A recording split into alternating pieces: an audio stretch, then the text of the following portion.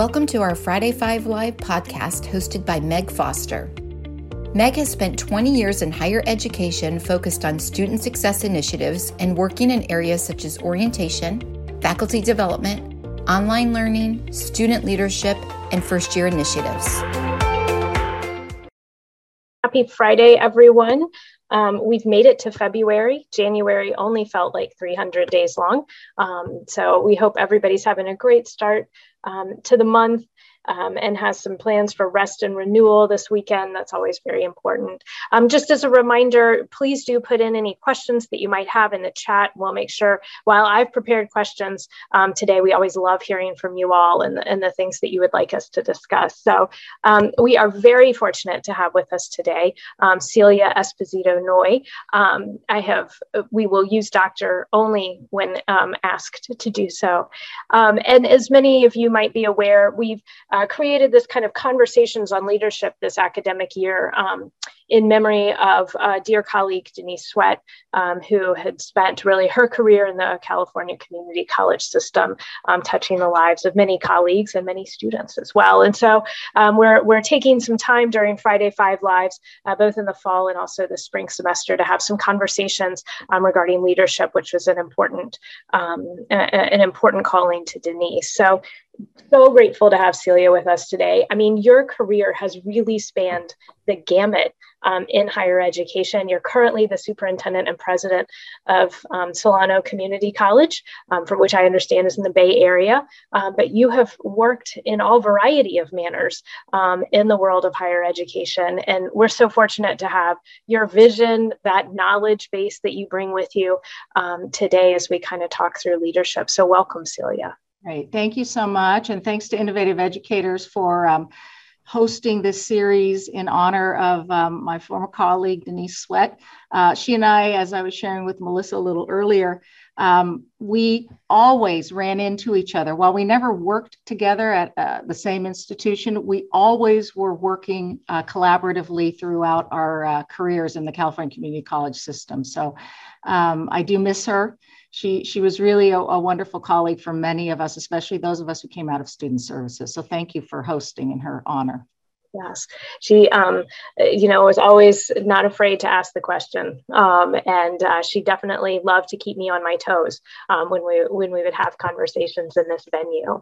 So I always find such value, as even though, I've spent 20 years in higher education, and I always say that I dye my hair because of that work. I'm sure many of us have as well. I always love hearing how folks come to kind of a leadership position because, there's not really one size fits all. And I'm seeing more trends of folks who have come out of student services moving into presidency positions, particularly in kind of community colleges. So Celia, would love to kind of hear from you about sort of your journey to where you are now, if that.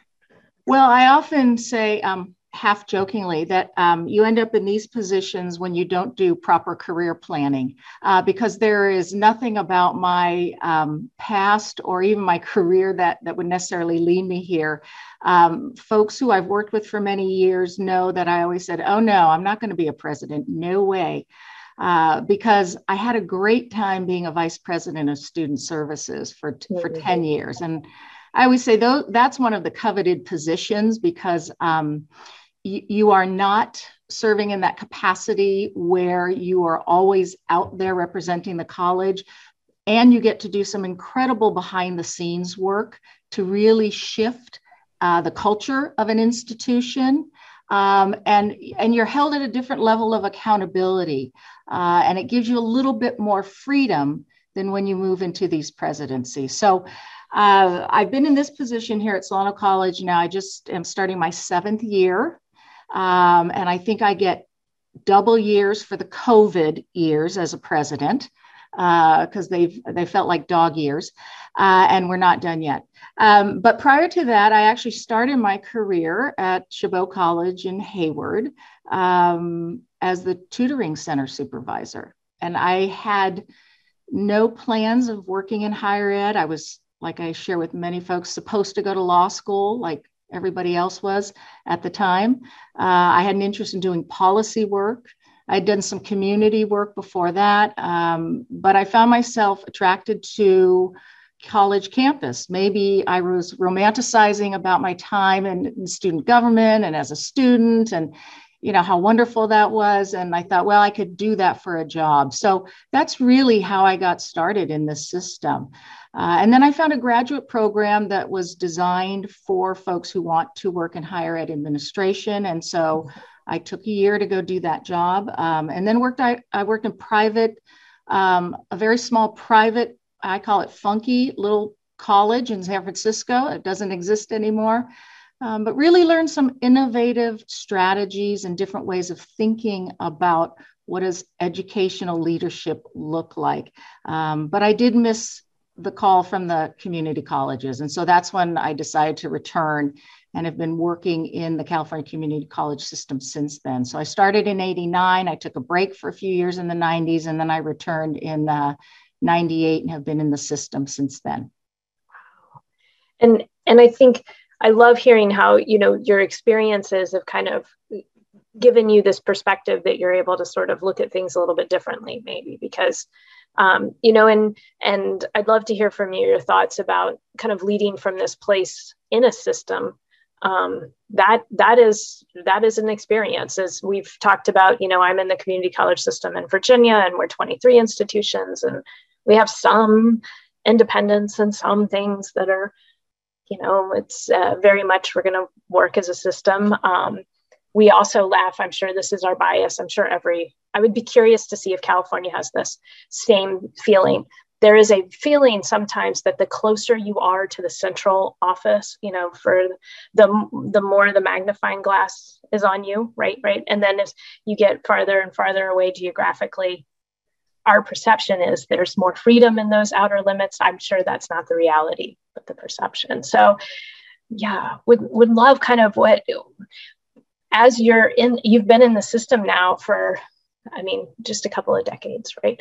And I'm sure you've seen enormous change. I'm sure you've also seen some times where we've returned to things. One of my mentors has a saying like, the old will be made new again, right? They're like, well, we actually did this, but it's all new this time. So oh, yeah. It's like bad fashion. It always comes back around maybe every decade or so. And that is the case, I think, in this system and anything that we refer to as a system.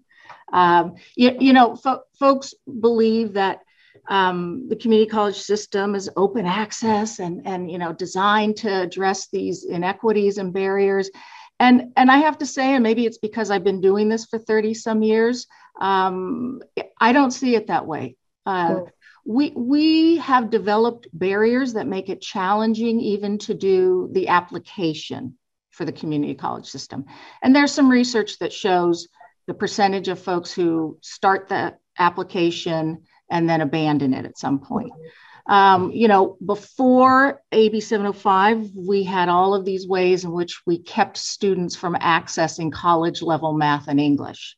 And one of the interesting things that I used to always say during that time was, at a private research university, as a student, I could just write a letter to the instructor saying, I'd like to take your third year law class and explain why I thought I could do it. And I was in. And we set up these really difficult roadblocks for students. And yet we talk about that as a way to ensure their success. While we're trying to balance that with access. So for me, I have a lot of criticism about our current system and the role I've played in that as a leader, and to what extent in my current position am I willing to push back on that? So that for me is sort of the big challenge that we have, really not just now, but really every decade or so. I think the leadership, we need to turn around and take a look and say, what have we been complying with that we should not be? Folks know that I've been very vocal about my concern about college athletics.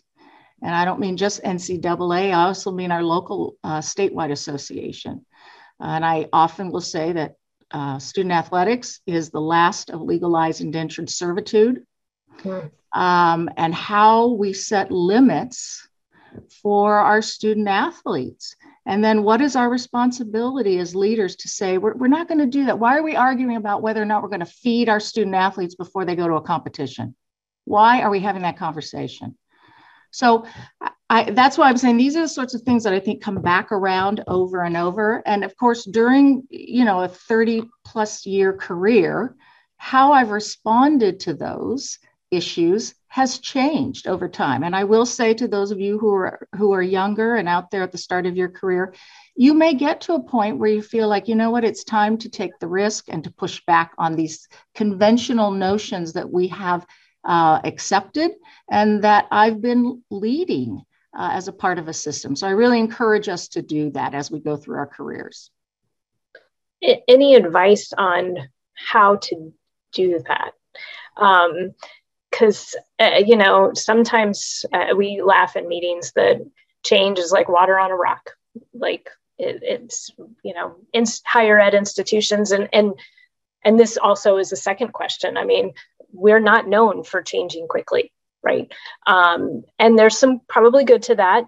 But I also think, you and I've talked about higher ed is very different and maybe we need to respond more quickly. So sorry to give you a two-part question there, but I think one of the ways is that, we don't do any of this by ourselves. You have to become part of and build a solid team of folks. And they're not folks who always think the way you do, but those who might push back. When folks will say, well, how do you go about looking for a job? And I said, well, it's not the title and it's not the salary. It's who I will work for and who I will work with, because that for me always has determined my success. What part of a team am I going to contribute to? What part of a team am I going to help build? And I think that's an important piece of this.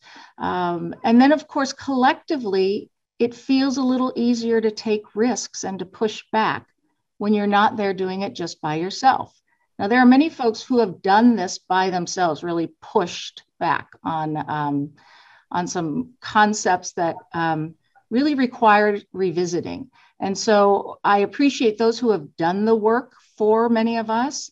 And I think we have a responsibility to keep pushing back and to continue questioning how we are doing this work. And are we really contributing to transformation? Or are we just reproducing inequities in different settings or in different formats? Mm-hmm. It's important. And you make such a great point about not the title, not the salary, it's the people, right, that we're working with. And I've often said, I can do just about anything if I'm part of a good team, if I'm surrounded by good people that I'm excited about working with, that make me feel energized. And Well, so as we think about, this notion of of change, of making, of examining our systems and I can think of so many, you mentioned in the days before when there was developmental and remedial education, be fascinated to know on the call if our system has moved away from those kinds of classes as well. How many of us are in places that aren't using those sorts of courses anymore for lots of very valid reasons, like we understand what a barrier it is to degree completion. But as we look at those sorts of barriers that we create, is there any recommendations, any advice you have for us on, we're pulling in our good team?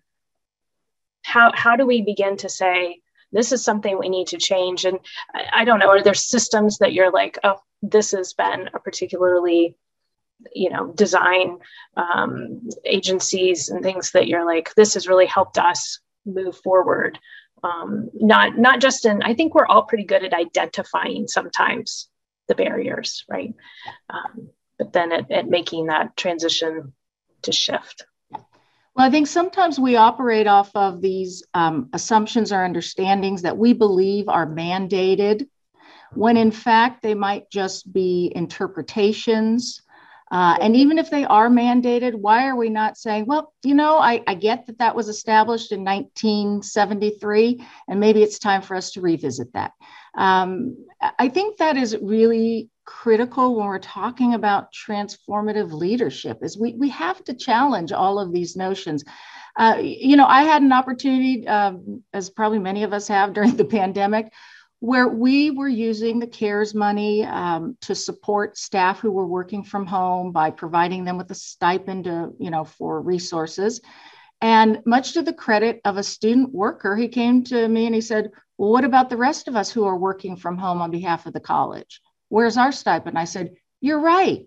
We completely missed that for our temporary classified and first student workers. And so we made sure to provide them with the same financial assistance so that they could continue working for us.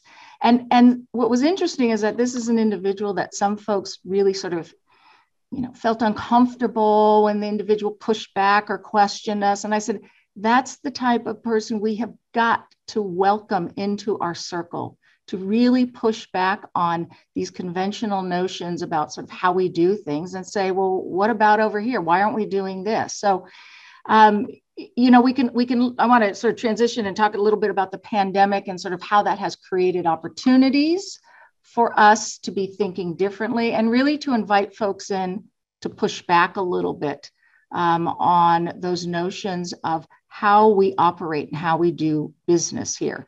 As folks know, in California, the Ed Code is very prescriptive. California Community College system still sort of is under the K-14 umbrella. And a lot of what we do is really K-12-ish, as I like to call it, and quite restrictive. And so one of the things that we've been able to do during the pandemic is say, well, wait a minute, we have to look at things differently. We have to be more thoughtful and creative, and let's start challenging these notions of what we thought we could and could not do, and start and really dig into the Ed Code and see where there are opportunities for change. So those are some critical pieces that I think in leadership we have to do, and we have to use opportunities, whether it's the pandemic or other conditions or settings, whatever those are, to really examine what we've been doing and how we can start doing things differently. And it's so important, I think, to having a conversation just this morning about the pandemic and what we think will be those lasting shifts, in our society and education. I mean, I was a history major, so I get all excited about these kinds of discussions, but so as you're seeing in your place in your career, you're mentioning that this has been an important opportunity really to examine practices, you said, educational codes and these mandates and things like that. One of the things we had asked Denise to do at one point was to vision the future for us. So we'd kind of love if you have a crystal ball there and you want to dust it off for us a little bit. But what do you think are you going to see in the next 5 years, maybe 10 years out? Well, I'm hopeful. This is a system that's highly regulated.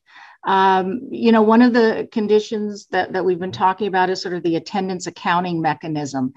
In particular, what does or does not support us from pivoting quickly when we go from online to back to in-person to back to online, depending on if it's synchronous or asynchronous, determines how you do coding for attendance accounting in order to claim apportionment.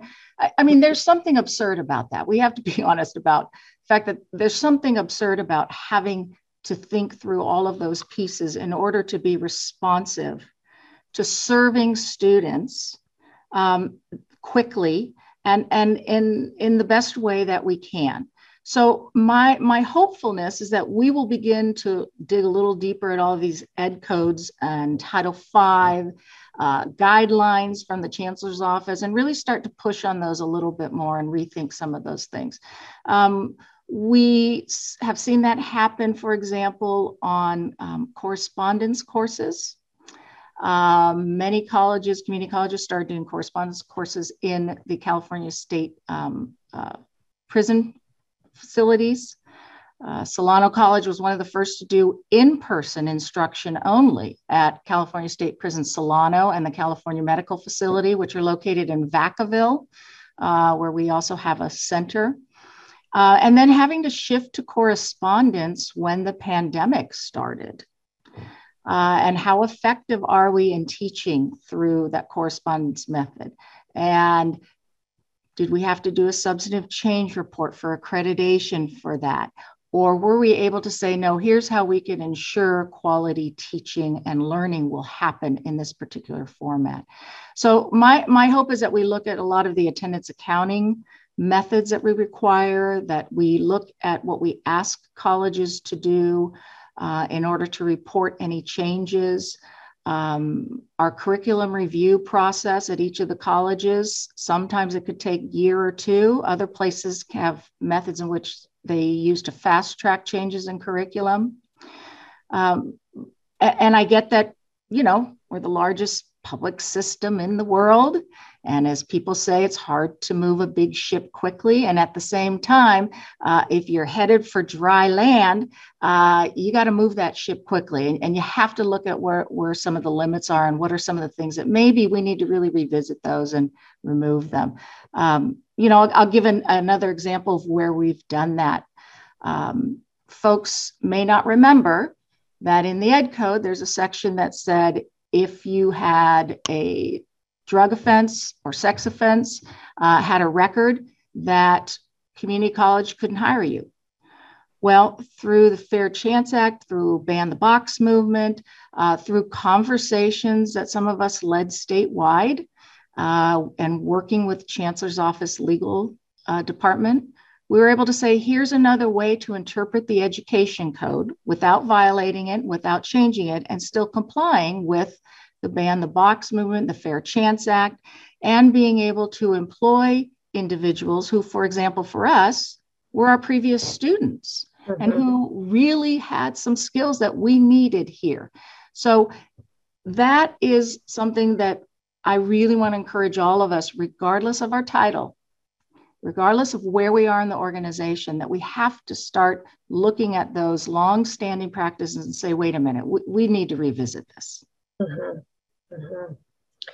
And as I read so much about what's going on in our country, as far as the higher education world and enrollment significantly down in our community colleges. I know California in particular, I think, has seen that. And also a concern about who is not coming to college now. And that tends to be our students of color, our under-resourced students, our low-income students. And looking at this trend as well, and a desire to increase credentials for adult students. That I know that's a lot, right? When we look at kind of who's coming to our institutions or who is not coming to our institutions. But that's so important as you talk about equity and access. So thoughts about, how can we, as we're taking down these barriers, making sure that we're really reaching out to those students to say, there's a place for you here. And I'm thinking about, in particular, some of the thoughts about credentialing, getting students, through programs a little more rapidly so they can get out into our workforces. I loved your example of the students that you had, educated who you then needed to hire, and maybe trying to think creatively of how you can make sure that happens. This system is built really to accommodate those of us who work in it.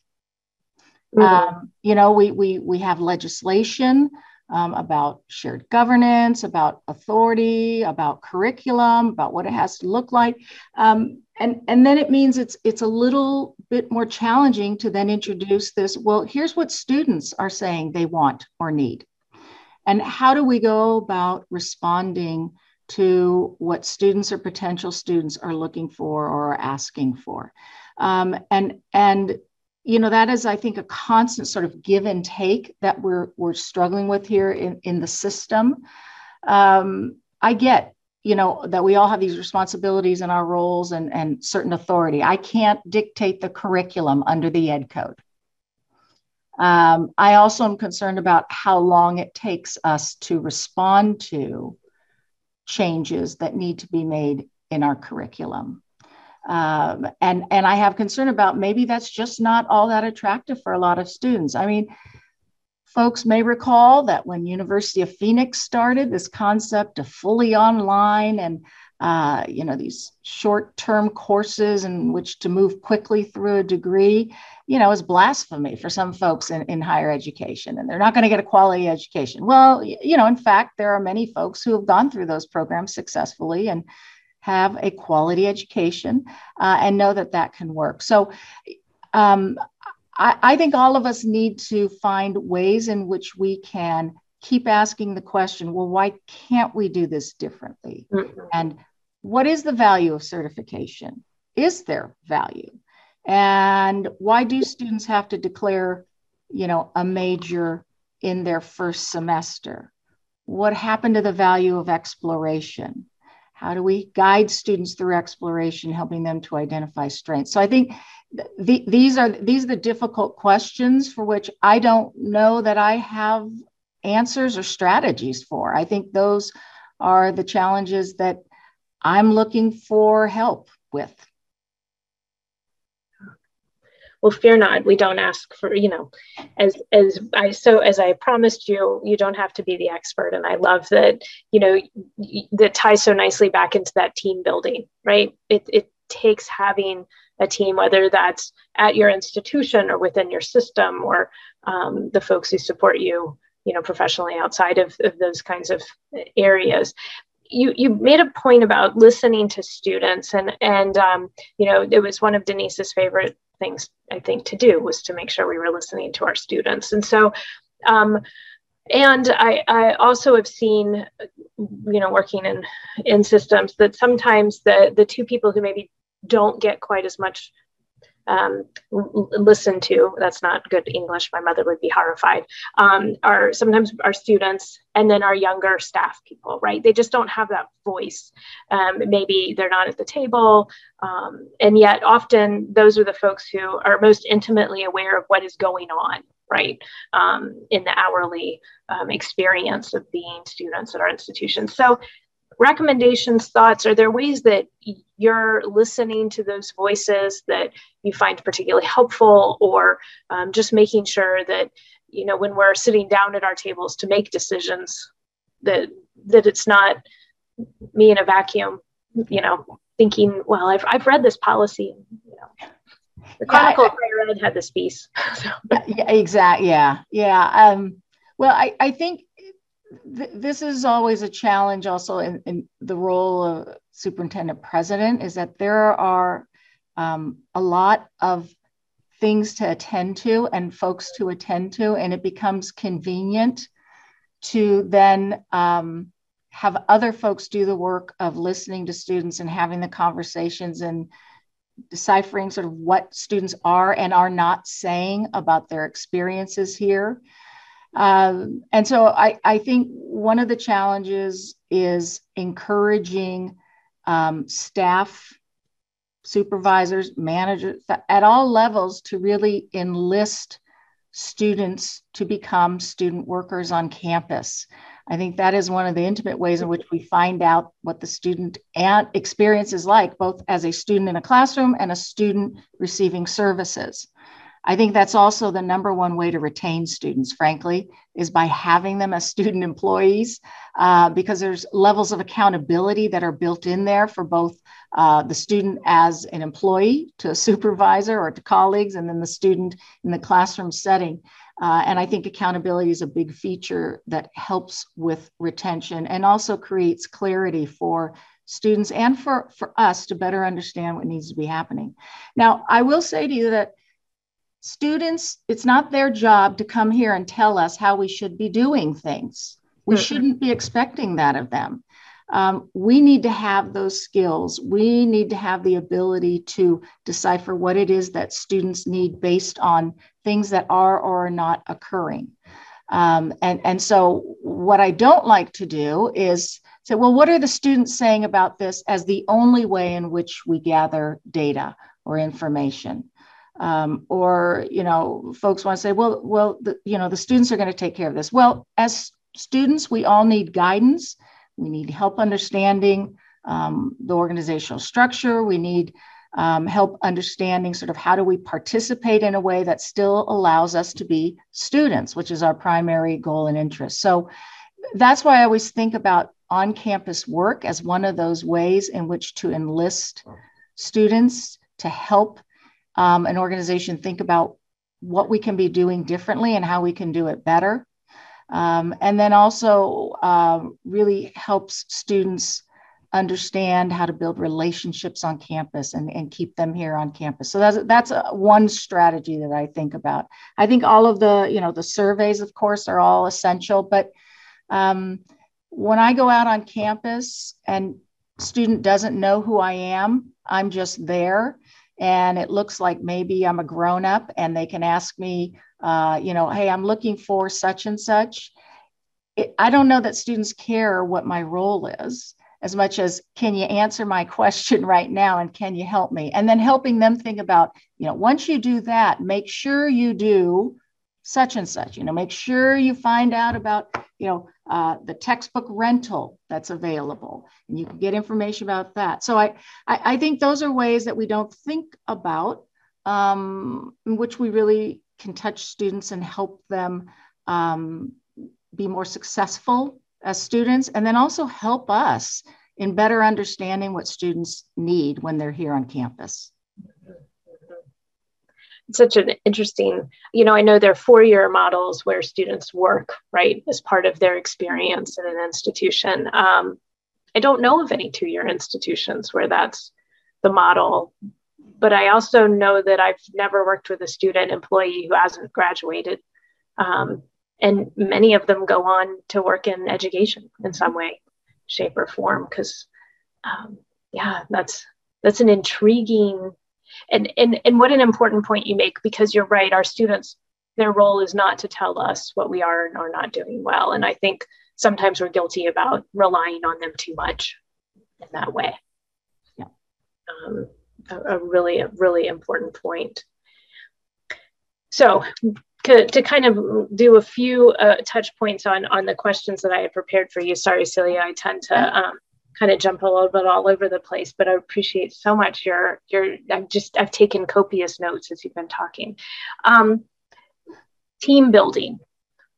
You mentioned, the importance of making sure that we've got teams that represent lots of different, that they're not all Celia followers. Yes,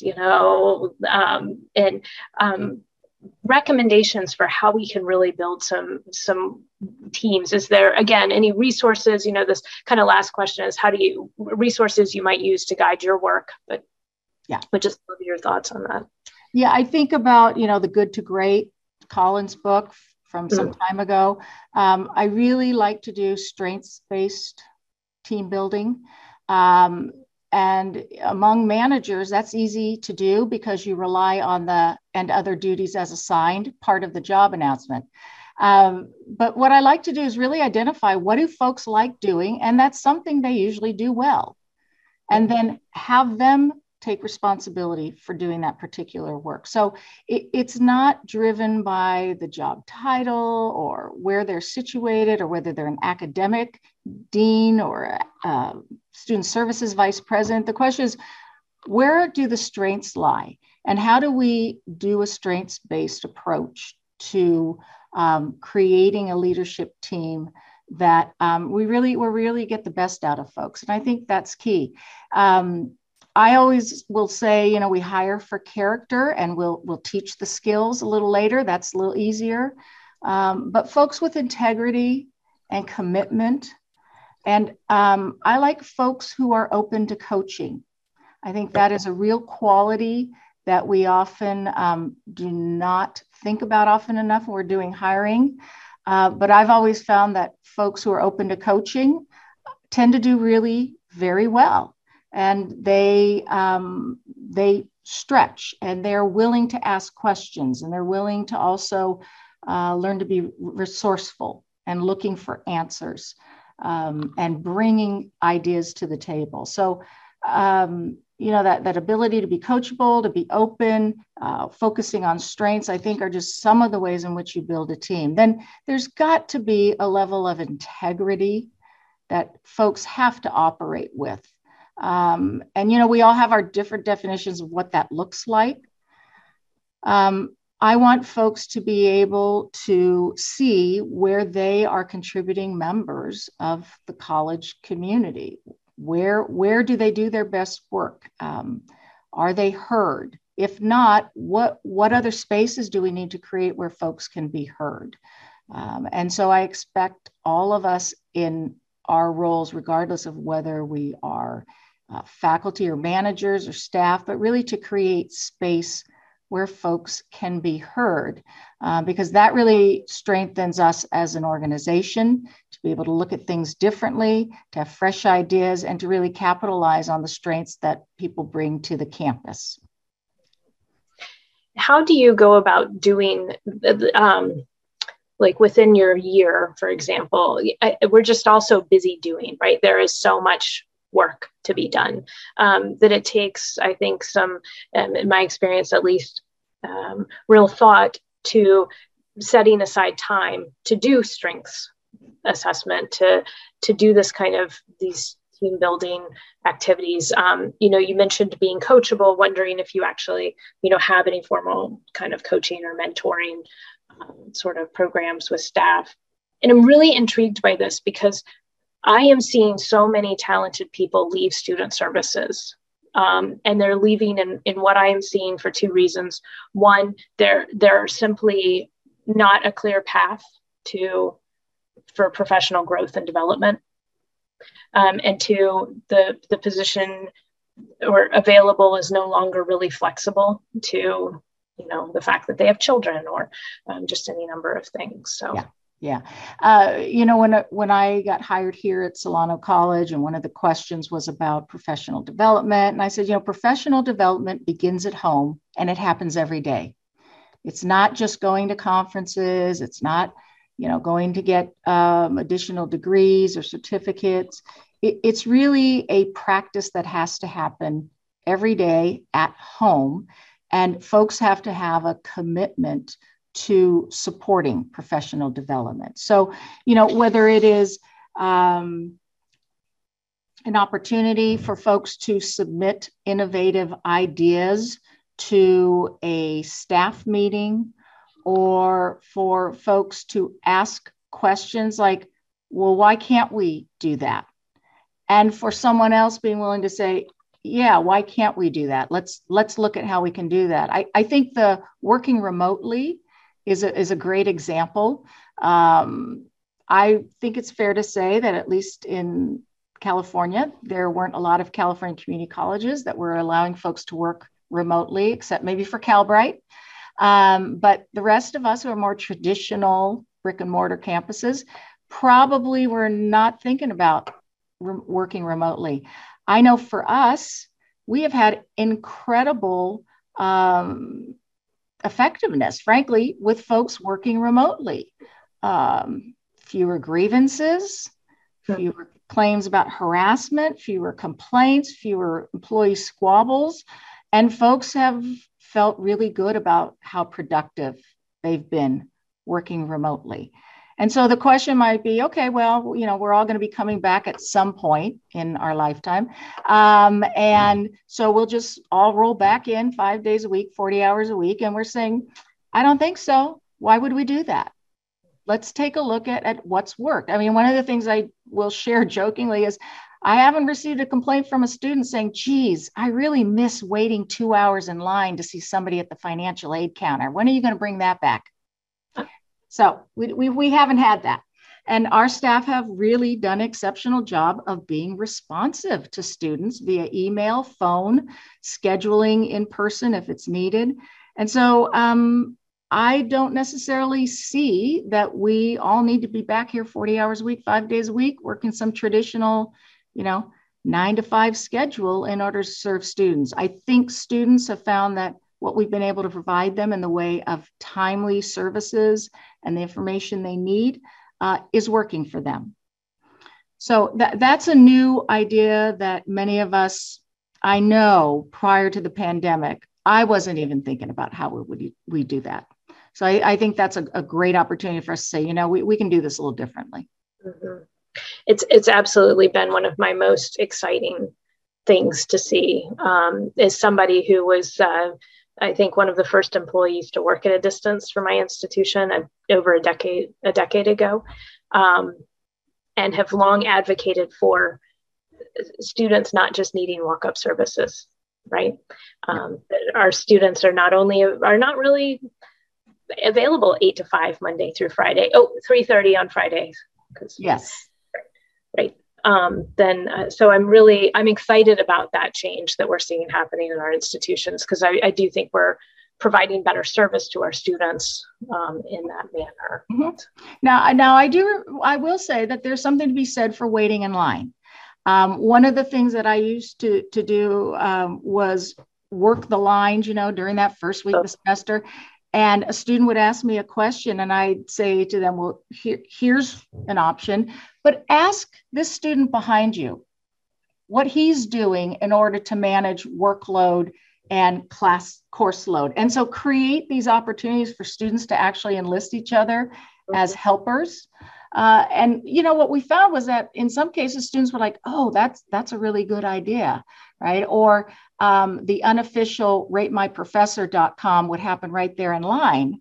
And for many students, that is something that is missed. So what my suggestion is, we need to find a balance where we create those opportunities for students to engage with their peers for information and feedback.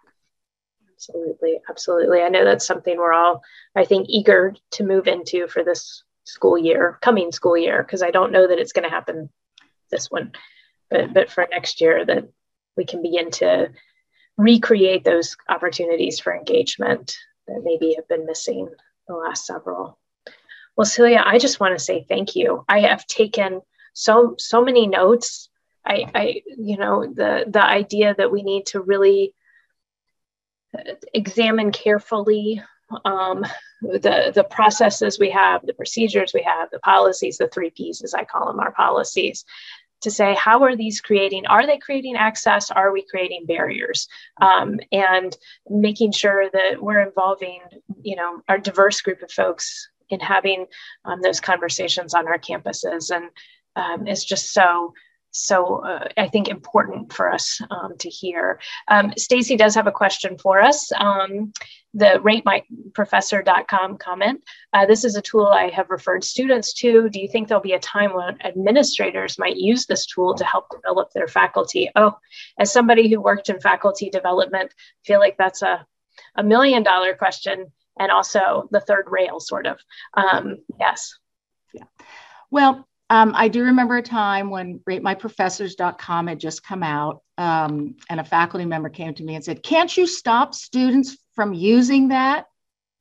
I said, yeah, no, I don't control the internet, and I don't control the Rate My But how awesome thought you had that power, Celia. Wow. Yes, that was quite impressive. However, I don't have that. And my question was, what is it about it that's problematic? What can you learn from it? Mm-hmm. And then there might be some parts of it that you just need to discount and just not think about, right? Because these days, everybody has a place to give their opinions and their thoughts, and you have to decide how much of this is really valuable for me to attend to, and how much of it maybe I just need to ignore. So I'm not saying it should be part of a faculty evaluation. I think it's helpful for all of us to take a look and see what are students' expectations that either are or are not being met, and then attend to those expectations at the start of a semester, right? And I used to share this with faculty oftentimes when I was helping them understand how to student discipline and effective classroom management. I would say, address student expectations, talk about students who were successful in your class in a previous semester and why, rather than, you need to go to tutoring early on. Instead, share a story. I want to tell you about a student who struggled with the first quiz, and here's what she said to me about what was really helpful. Leave it there at that. So I think there are different ways in which we can use all of these resources and help them or help us be more effective in our work with students, and help students manage expectations as well.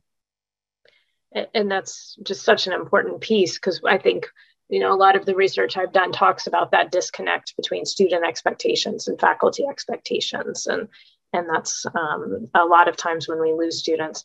My children are personally really glad that nobody's ever given me a chili pepper rating on ratemyprofessor.com, which, if you're not familiar with it, that's for all the attractive instructors. They think that would be really weird. So on that note, we have that some faculty in some disciplines wrote about hoping for a chili pepper in their career.